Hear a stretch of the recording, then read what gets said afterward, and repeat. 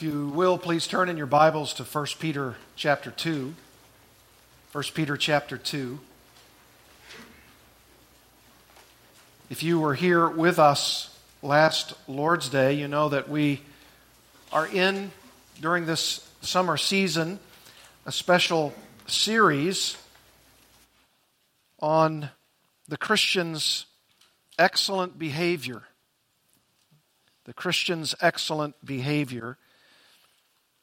And last Lord's Day, we looked at verses 11 and 12 of 1 Peter chapter 2, which says, "Beloved, I urge you as aliens or sojourners and exiles or strangers to abstain from the fleshly lusts or the passions of the flesh, which wage war against the soul, your soul.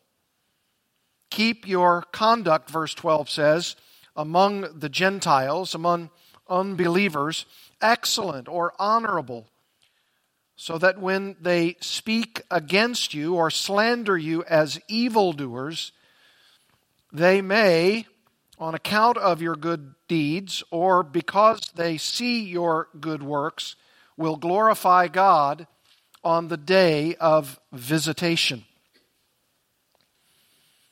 Now, last time when we talked about the idea that the Christian's excellent behavior is going to be seen by Peter very practically in four constituent elements of most of our lives as citizens of a country, as those who are workers in the workplace or marketplace, wives to husbands, and husbands to wives. Those are very, very wonderful and clear places in which the Christian can keep their behavior excellent among the unbelieving world, as the unbelieving world sees us live out our Christianity in front of them. And in those four areas, Peter begins first by describing how our excellent behavior can be seen as a citizen of our country. Now, I probably don't need to say how controversial this is. It is most certainly something that many Christians have great struggle with. Struggle in the sense that you and I would otherwise want a government that would believe everything that we believe. That those in high positions would affirm all of the things that you and I would affirm, especially socially and morally. But we know that's not the case, right? We know that the vast majority of those who are representatives in our country, for our country, don't believe the kinds of things that we believe from the teaching and the principles of the Word of God. We know that. But I suppose that one of the reasons that it is this way, especially in our country, to say nothing of so many of the other countries of the world, is because God wants us to shine as lights in the midst of a crooked and perverse generation. This is not merely a battle, although it is, but it is also an opportunity. It is a grand opportunity. And just as soon as Peter says that we are to keep our conduct, our behavior, excellent among the unbelievers, honorable and noble, so that when they slander you, not if, but when they slander you, as evildoers, they will at some point be convicted when God visits them by the supernatural power of the Holy Spirit, showing in their hearts that the kind of behavior in which they're initially slandering us as evildoers, in fact, is no evildoing at all, but is righteousness, holiness, moral purity, godliness, excellence in our morality, so that when they see these good works of ours, they will be visited by our Lord Jesus Christ, opening their eyes to the truth of their own sin when their wickedness is compared to our godliness. That's our mission. You know, the government and evildoers, no matter how evil they are not, in point of fact, our enemies, though they may be enemies of the cross. They are our mission field. They are our opportunity to live so differently and to speak so differently that they are seeing, by God's grace and providence and election, the opportunity to be overwhelmed with the truth that salvation really is in Jesus Christ. And that you and I are those who are carrying such a message to them by not only what we say, but possibly even most importantly, by how we speak and live the gospel in tandem with one another. What we say with our lives and what we say with our lips. This is where Peter is going here in 1 Peter chapter 2 and on into chapter 3, all the way down to chapter 3 verse 7, where he talks about the husbands and how they ought to treat their wives. And even in verses 8 all the way through verse 12, he's continuing to talk about all of this which is paraded in front of a watching world and how we ought to live so distinctively, so Christianly, so excellently, that we are a draw toward the gospel of Jesus Christ. And in the inspiration of the Holy Spirit, as Peter pens this biblical text, he starts here at submission to the authority of government. This is absolutely critical. And he starts with the concept of submission. Submission. And if you and I, as believers in Christ, if we're anything, we're models of submission. You say, speak for yourself. Well, it is to be this way. Submissive behavior. And this is very practical, my friends. Very, very practical. For instance, you and I could say in question form, how and I, as a Christian, how can we respond submissively to our government? It's a good question. When do I disobey the government that God has placed me over? What are the practical steps in submitting to my government? You might even ask in another series of questions about submission, how do I submit to a tyrant as a boss? How do I submit even to a Christian boss? Do I cut corners because he's a Christian and he knows I'm one too? How does a wife submit herself to an unbelieving husband? Peter's going to teach us on that very thing. And how can I, as a husband, while not submitting to my wife, how can I love her in such a way that she responds by lovingly and submissively responding to me out of that love that she knows that I have for her? These are great questions. I mean, even that question about a woman who is a godly person, who is living her life as a Christian wife and a Christian mother in front of an unbelieving husband and father. How can I, as a saved woman, be submissive to an unsaved husband? Boy, that is a very, very important question. Some of you may very well be in that situation. And Peter wants to give us all of the answers to those things, or at least enough answers that you and I can take this passage and other places in the Word of God and apply them to our lives so that we are living this Christian, excellent behavior in the face not just of a watching world out there, but maybe also in your country and perhaps even so much closer to home, in your home.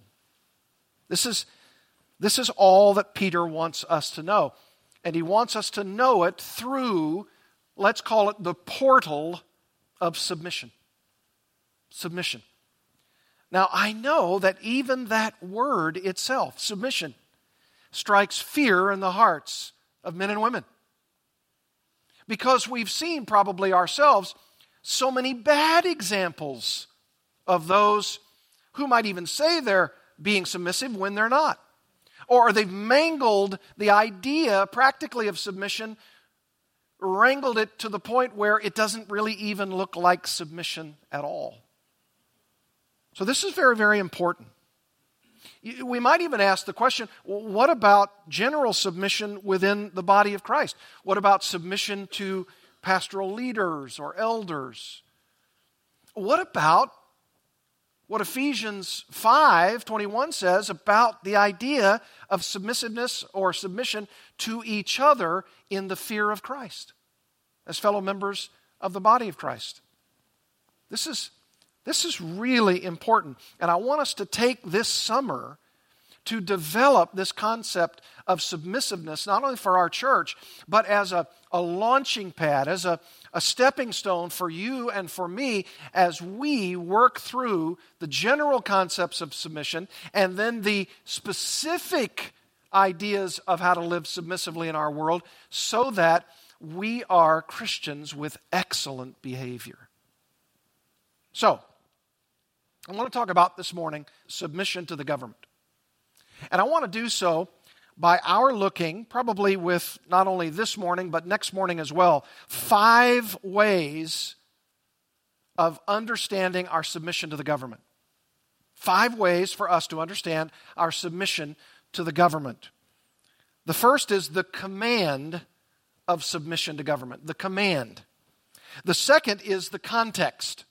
The context of submission to our government. The third, the character of submission to the government. Fourthly, the condition of submission to the government, the condition. And finally, number 5, the comprehensiveness of submission to the government.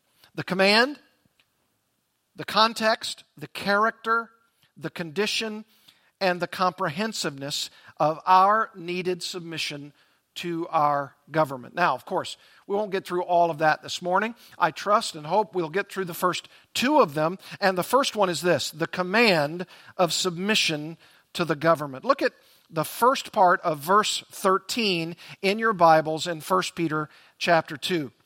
Notice the command. It's very, very clear. And it's in the first 2 words of our English text. Be subject, the ESV, or NASB, submit yourselves. That's a command. It's an imperative. It's an imperative command. We might say it in English like this. It is imperative that you submit yourself to the government. That's what Peter's saying. The Lord is illumining Peter's mind to take pen and ink to paper and to write these words in imperatival command form. Be subject. Now that's striking because he's just said, keep your conduct among the Gentiles honorable or excellent or noble, so that when they slander you, when they speak against you as evildoers, they may, when they see your good behavior, because of your good deeds, would glorify God on the day of visitation. And the very first example he uses, the very first thing right out of the chute, is how you as a Christian relate to your government.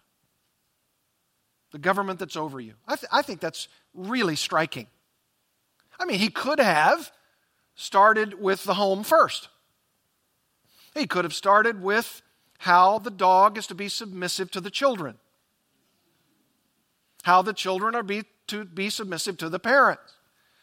And then he could have worked his way up and talked about government last, or possibly not at all. Because if he had chosen not to talk about it at all, it might have been because the government that these wayfaring Christians, these exiles, these strangers, do you remember that list in verse 11? Your aliens, your sojourners, your exiles, your strangers, whatever the translation is in your English Bibles. That's a group of professing Christians who, most of them not living in their home area, they've been pushed out because of the great persecution of the land, and they're now living, so many of them, in these disparate places. And guess who's in charge? If our chronology is right, the emperor is Nero. Now, I suspect maybe that's the very reason that Peter starts where he starts. Because that may very well be uppermost in their minds. Submitting to Nero? This bloodthirsty, maniacal, ruinous leader? The one who history tells us puts Christians onto poles and tars them and lights them on fire so that he might light up his garden parties? Is this what you mean, Peter, when you're saying submit to someone like that? And this maniacal ruler in an unjust, uncivil, wicked world? Well, here's the command. Be subject to.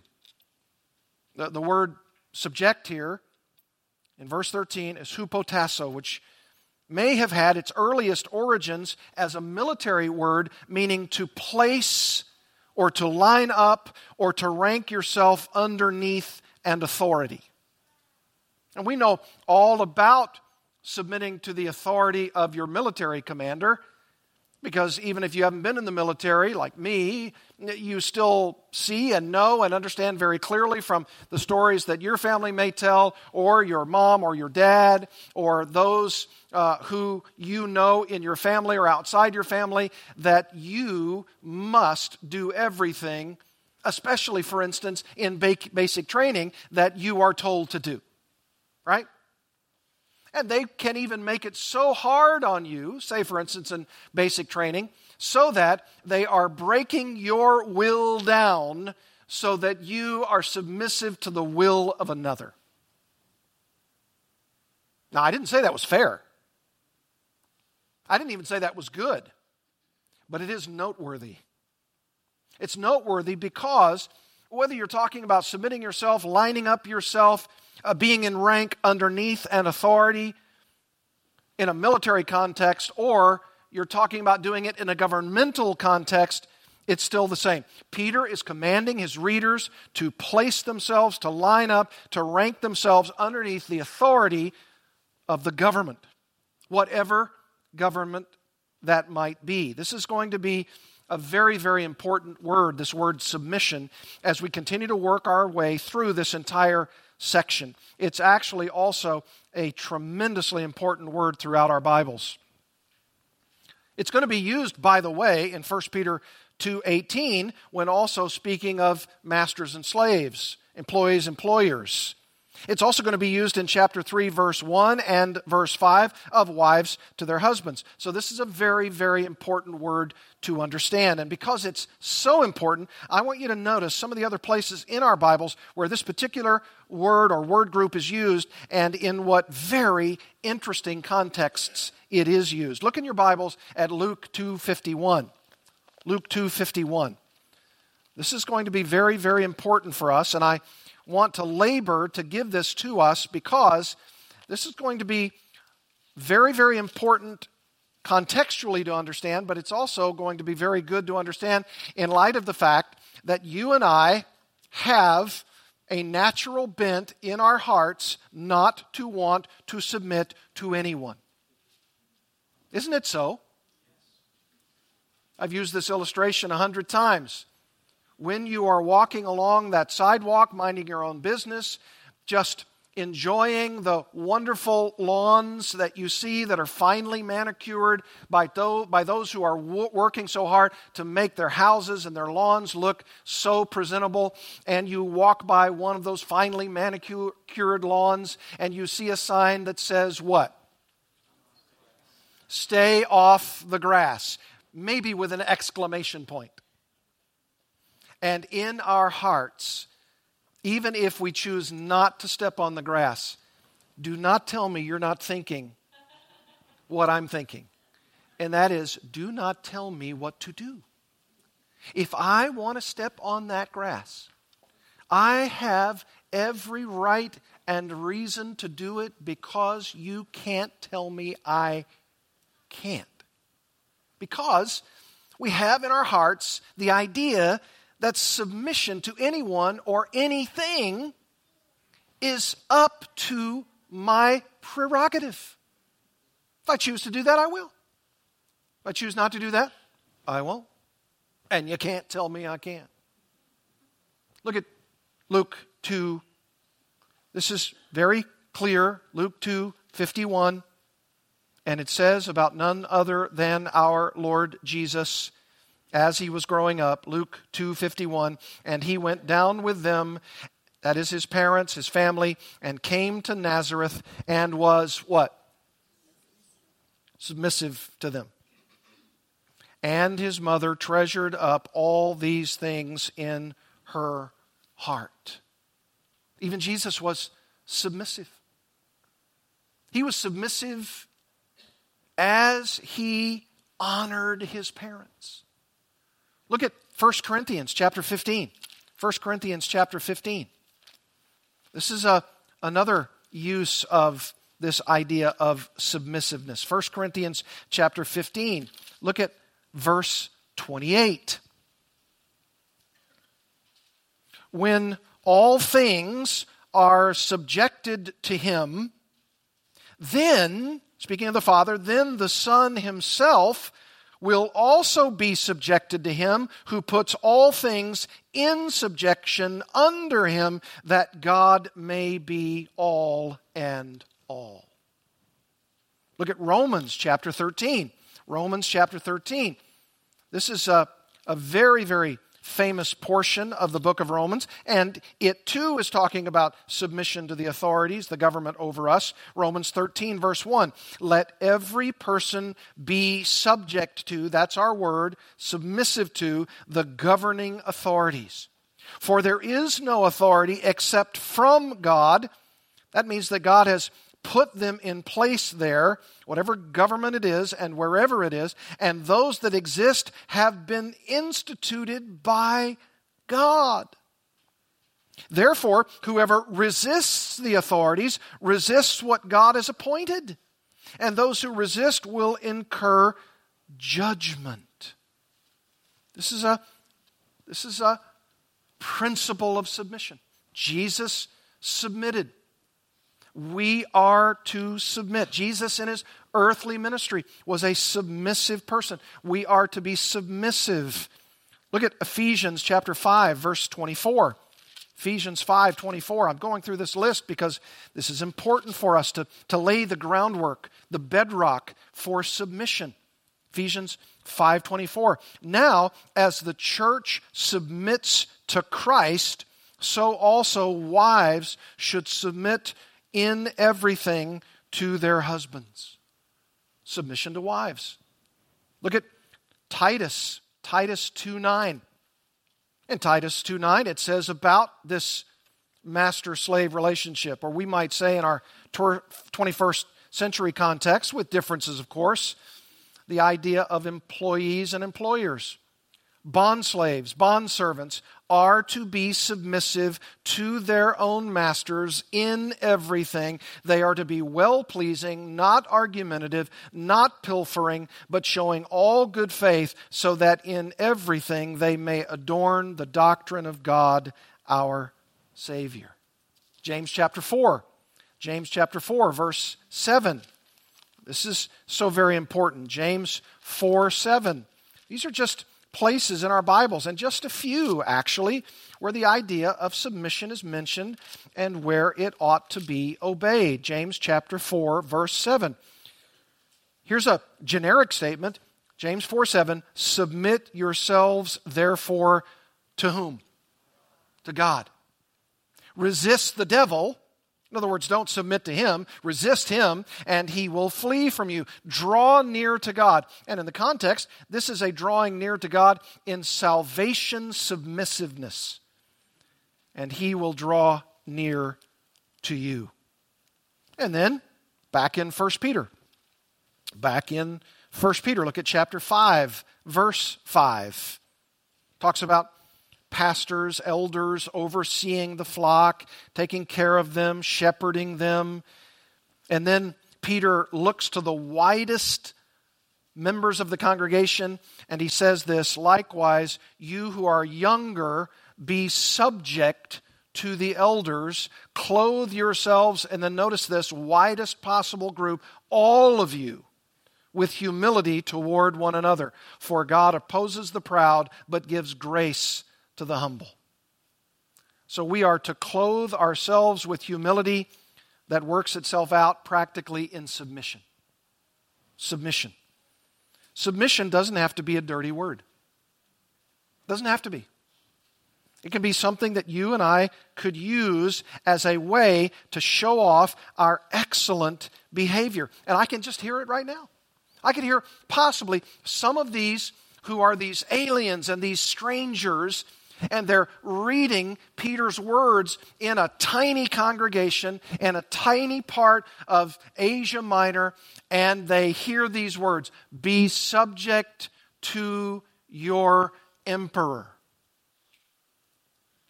And I can hear the whispers. To Nero? To that ungodly man? Is that what we're supposed to do? Well, I read Romans 13, and it says that every institution that has been set up as a government over a country, over a municipality, over a principality, every one of those has been instituted by whom? God.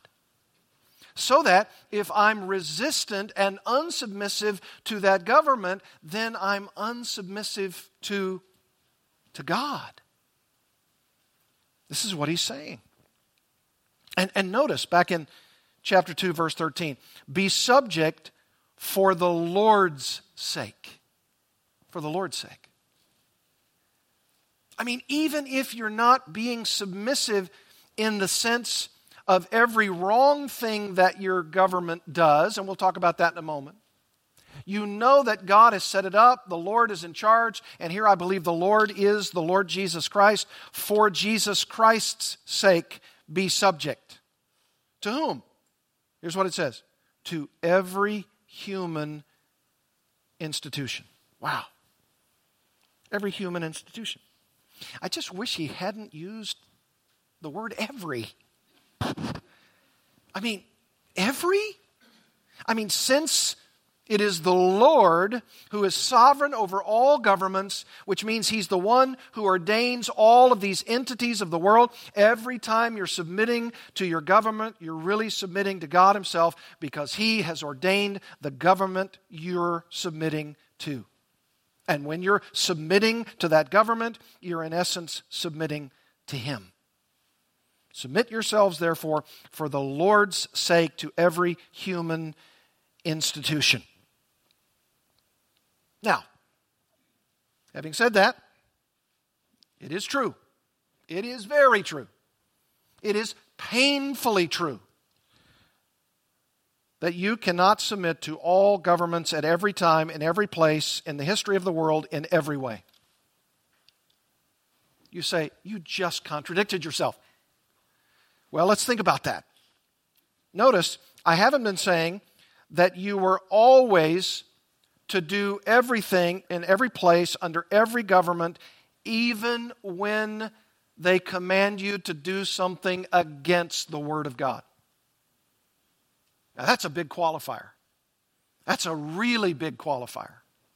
In other words, if you have a government and they are over you in the Lord, and that government is punishing evildoers and praising right doers, then you're not only called upon to submit to them, but to actually applaud them.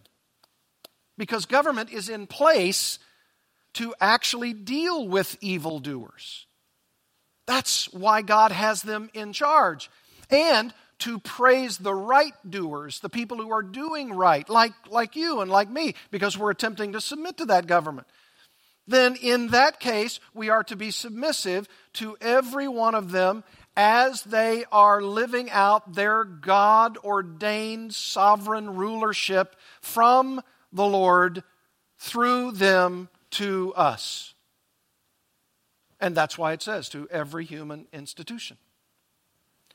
However, what if the government at a point in time commands you and I to live in such a way, to obey in such a way that is in direct conflict with the Word of God? And you and I know the answer to that. I want to give you some examples because you might not readily think of these examples, but they're even in our Bibles. Now, that doesn't mean that we say, yes, every human institution we're to submit to, and we're to be subject to all of these rulers when it's convenient, when I want to, when it seems to suit my fancy. No, it says all the time, every time. And the only time that there's a qualifier, and there are examples of these in which you and I can't do it, is when they command us to do something that God has told us not to do. Or they command us to stop doing something that God has commanded us to do. I want you to look all the way back in the book of Exodus. Look at Exodus. This is a great place to start. I won't give you all the examples, but I'll give you 3, 4, 5 examples so that you can tag these in your Bibles so that you can see, oh yes, I do want to be submissive to my government, but when that government tells me to do something against my God, against my God's commands, or they try to force me to do something against my God's prohibitions, I have the right and responsibility before God to do what He commands me, even when my government is crossing Him. Look at Exodus, and Exodus chapter 1. It's very, very clear, Exodus chapter 1. You remember the Hebrew midwives?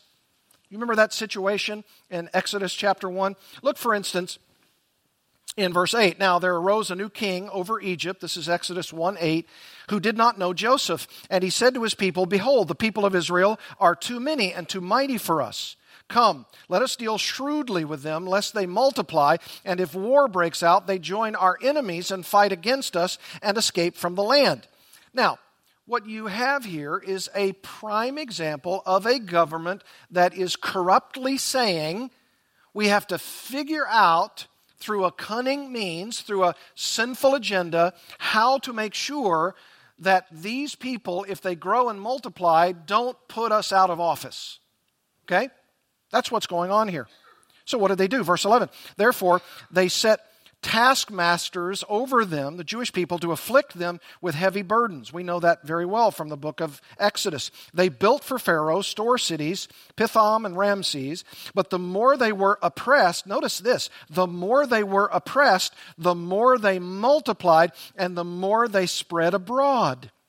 And the Egyptians were in dread of the people of Israel, so they ruthlessly made the people of Israel work as slaves and made their lives bitter with hard service in mortar and brick and in all kinds of work in the field. In all their work, they ruthlessly made them work as slaves. Verse 15, then the king of Egypt, because he was still concerned, said to the Hebrew midwives, one of whom was named Shiphrah and the other Puah, when you serve as midwife to the Hebrew women and see them on the birth stool, if it is a son, you shall kill him, but if it is a daughter, she shall live.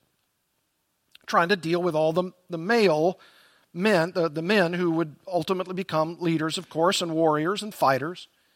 But notice Exodus 1:17, but the midwives feared God. That's most important, isn't it? They feared God, first and foremost, overarchingly, and did not do as the king of Egypt commanded them, but let the male children live. That's an example, isn't it? Of saying, you are asking us to kill children, and we will not. We will not do that.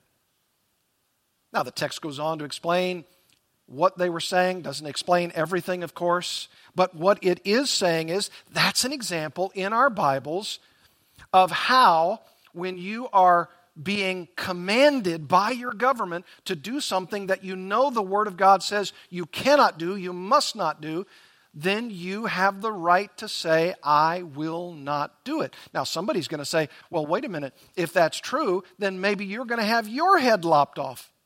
So be it. So be it. That's what I call strong conviction. Strong conviction. In fact, in Hebrews chapter 11, you don't have to turn there, but in Hebrews chapter 11, this is what even is said about things like this. Verse 23 of Hebrews 11, by faith, Moses, when he was born, was hidden for 3 months by his parents because they saw that the child was beautiful and they were not afraid of the king's edict. I love that. They loved God and his edicts more than the idea of the threat of the government against them. Now that's clear. You say, I wish I had clear examples myself. Then I could say, well, I'm not going to do this because of that. Well, there are some of those clear examples. And perhaps some of those clear examples will rise to the surface. Some of them appear as though they might and steadily are. So that you and I would say, I can't do that. And they might say, we're going to threaten you with taking away your house, taking away your business, taking away that which you hold dear, possibly even your children. What's your answer? What do we do? Well, the first and foremost thing that we do when this qualified sense of submitting to the government comes to the fore is that you and I have to be sure that what we are saying no to in and for our government is exactly rock-solid biblical truth, biblical principles for which we must conscientiously object. Got to be clear about that. Very, very clear. Here, I'll give you another example. Look at Daniel's prophecy. Remember Daniel's prophecy? You know, Ezekiel, Daniel, right there in the midst of these prophets of the Old Testament. Daniel chapter 3. Daniel chapter 3, verse 13. Daniel 3:13.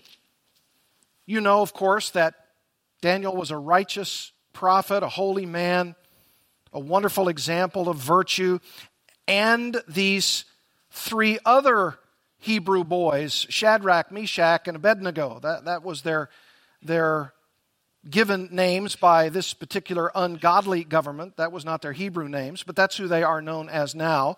And according to verse 16, Shadrach, Meshach, and Abednego, they are in a tough spot. Why? Because if you go back to verse 13, it says, Nebuchadnezzar in furious rage. Now he's the king, he's in charge, and he commanded that Shadrach, Meshach, and Abednego be brought before him. So they brought these men before the king. Nebuchadnezzar answered and said to them, Is it true, O Shadrach, Meshach, and Abednego, that you do not serve my gods or worship the golden image that I have set up? Now again, like I've said, I wish it would be as plain and clear as that for us at all times and in every way. Sometimes it's not that clear. But here it is, verse 15. Now, if you are ready, when you hear the sound of the horn, pipe, lyre, trigon, harp, bagpipe, and every kind of music, to fall down and worship the image that I have made, well and good. But if you do not worship, you shall immediately be cast into a burning fiery furnace. And who is the God who will deliver you out of my hands? In other words, you don't have one. It's not going to happen. I'm going to force you to worship my God or gods. Verse 16, Shadrach, Meshach, and Abednego answered and said to the king. Now, maybe they said it with a tinge of fear. Maybe they said it with a bit of trembling.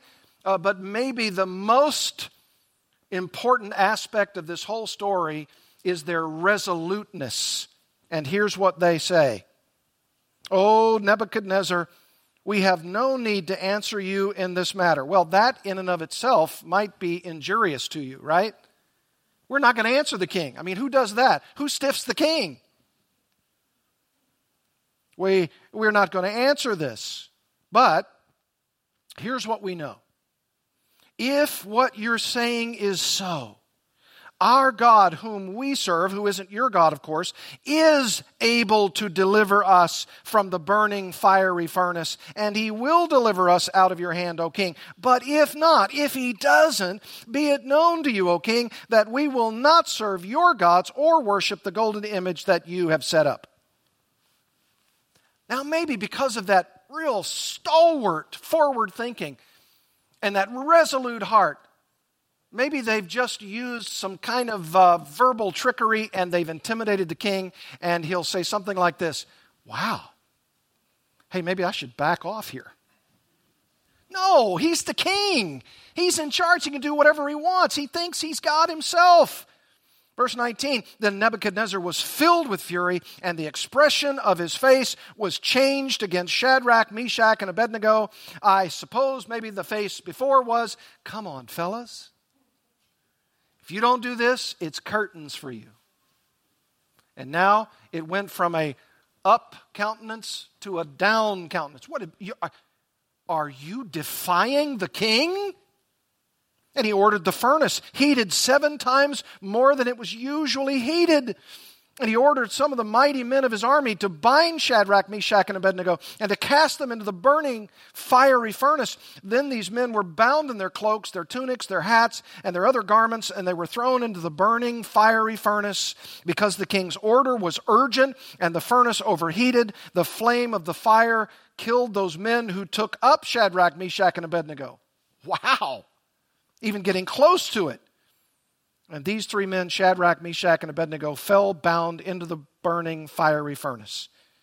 Then King Nebuchadnezzar was astonished and rose up in haste. He declared to his counselors, "Did we not cast 3 men bound in the fire?" They answered and said to the king, "True, O king." He answered and said, "But I see 4 men unbound walking in the midst of the fire, and they are not hurt, and the appearance of the 4th is like a son of the gods." Then Nebuchadnezzar came near to the door of the burning fiery furnace. He declared, "Shadrach, Meshach, and Abednego, servants of the Most High God, come out and come here." And they did. They came out from the fire. And the satraps, the prefects, the governors, and the king's counselors gathered together and saw that the fire had not had any power over the bodies of those men. The hair of their heads were not singed, their cloaks were not harmed, and no smell of fire had come upon them. Nebuchadnezzar answered and said, "Blessed be the God of Shadrach, Meshach, and Abednego, who has sent his angel and delivered his servants who trusted in him and set aside the king's command and yielded up their bodies rather than serve and worship any god except their own God." So, are you and I looking for the eject button of a fiery furnace? From the trial to the fire. And in the fire, maybe God will miraculously cause none of us, as we defy our government, to be harmed. Well, this certainly is a miracle, isn't it? It's a miracle of epic proportions. I expect no such miracle in our case. Why? Because it appears by the revelation of God, the completed New Testament that we have, that you and I have such a clear continuity between this life and the life to come, so that even if you and I are defying our government because they're saying you will not worship Jesus Christ, it's of little consequence to us ultimately whether or not we worship Him in this life or in the life to come. Isn't it true? I mean, we don't think about it that way. We think more about the idea that we ought to be rescued, that this ought to be a miraculous occurrence just like that. Well, perhaps if God wants to do that, He can, and He certainly will if He desires to do so. But I take the tact that you and I are safest whether we're in that fire or whether we're in glory. And if the fire consumes us, there's a great continuity between this life and the life to come. My soul will never be incinerated. My soul will live forever. And so if I know that as a Christian in the New Covenant era, if I know that, then I have no issues with saying to my government, if you tell me that I am to worship so-and-so or such and such, and I tell you I worship Jesus Christ and Him alone, and if you tell me the consequences of your actions, sir, will make you a death certificate, what do I say? So be it. Because there's great continuity between this life and the life to come. Fear not those who can kill the what? The body. But fear Him who can destroy both body and soul in hell. You see, this is a great example, isn't it? It's a great example. You say, no, it's not. Not for me. Yes, it is. Because notice what Shadrach, Meshach, and Abednego said. They said, our God can do this, but even if He doesn't, we're not going to worship your gods. You see, apart from the miraculous salvation, saving of those boys physically, they had the same mentality we have, and we have the same mentality they had.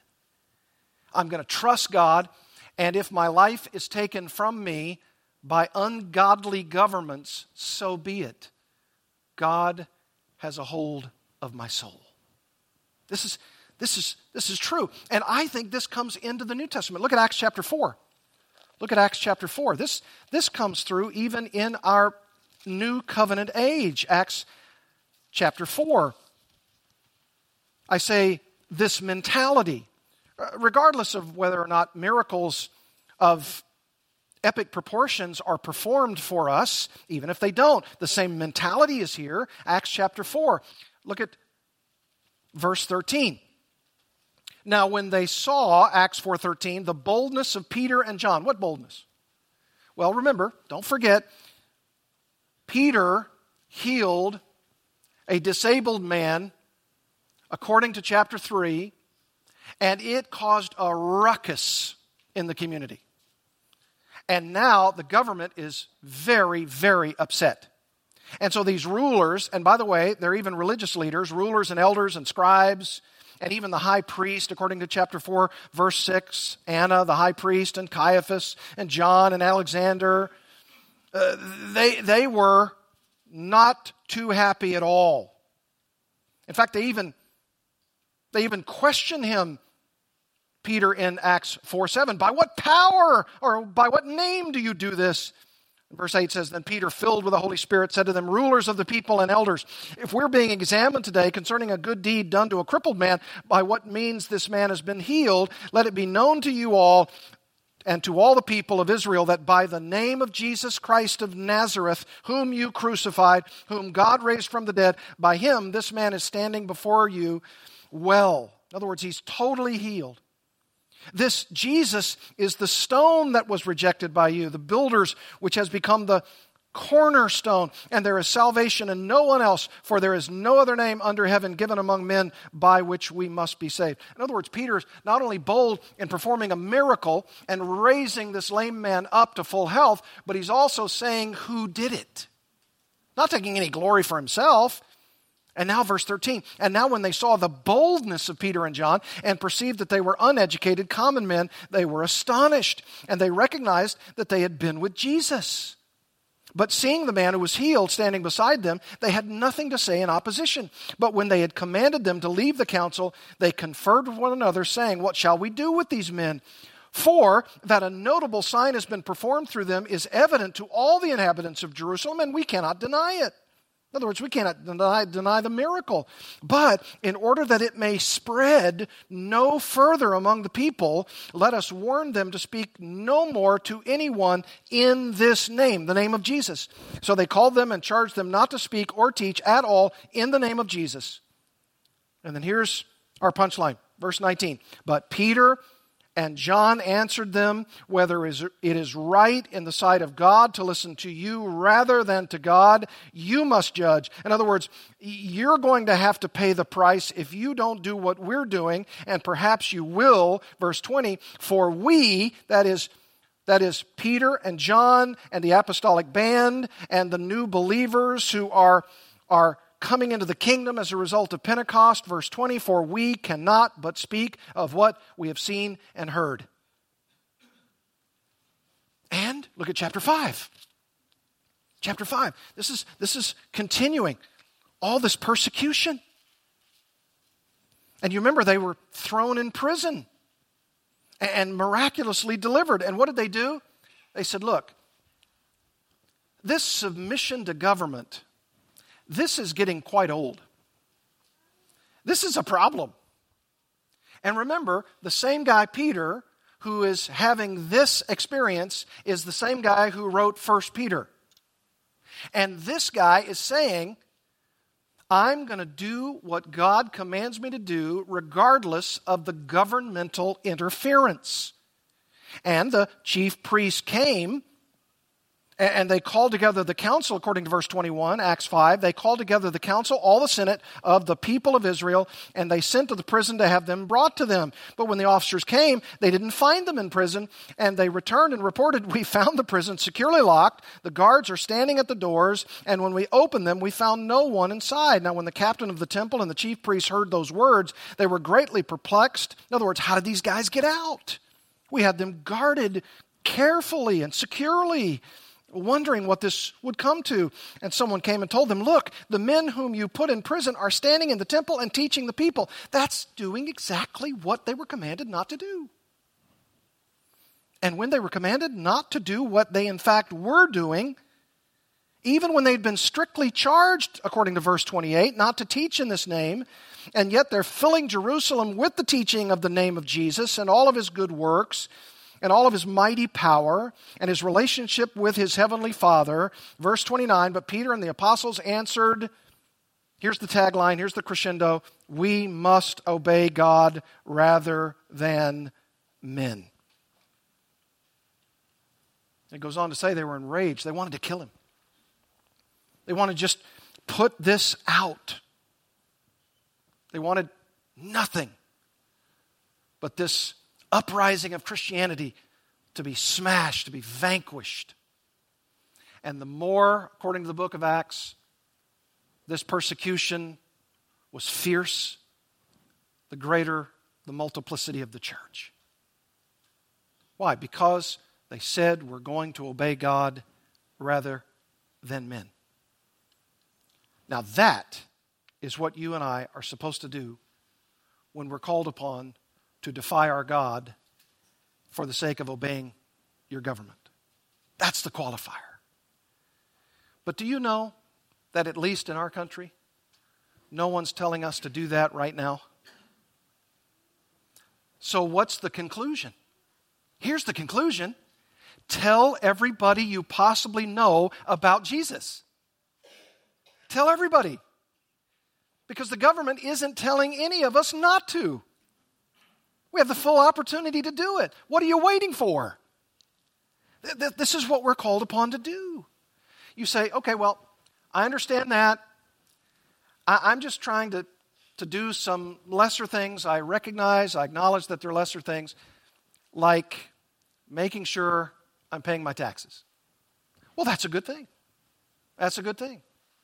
Except for those Christians who aren't paying their taxes. Or all their taxes. Because if you're not, how is that behavior Christian and excellent? Because it says in Romans 13 that we're to pay our taxes. It's a command. That's just one example. Are you paying your taxes? Or how about this? Look, I know I should be talking to other people about Jesus because the government is not commanding me not to. And I know that I'm not doing it to the best of my ability, because I got a real problem with my government. I got a real problem. And frankly, I spend more of my time verbally and my mental exercises with criticizing this government of mine than I do telling others about Jesus. Is that not true of some professing Christians?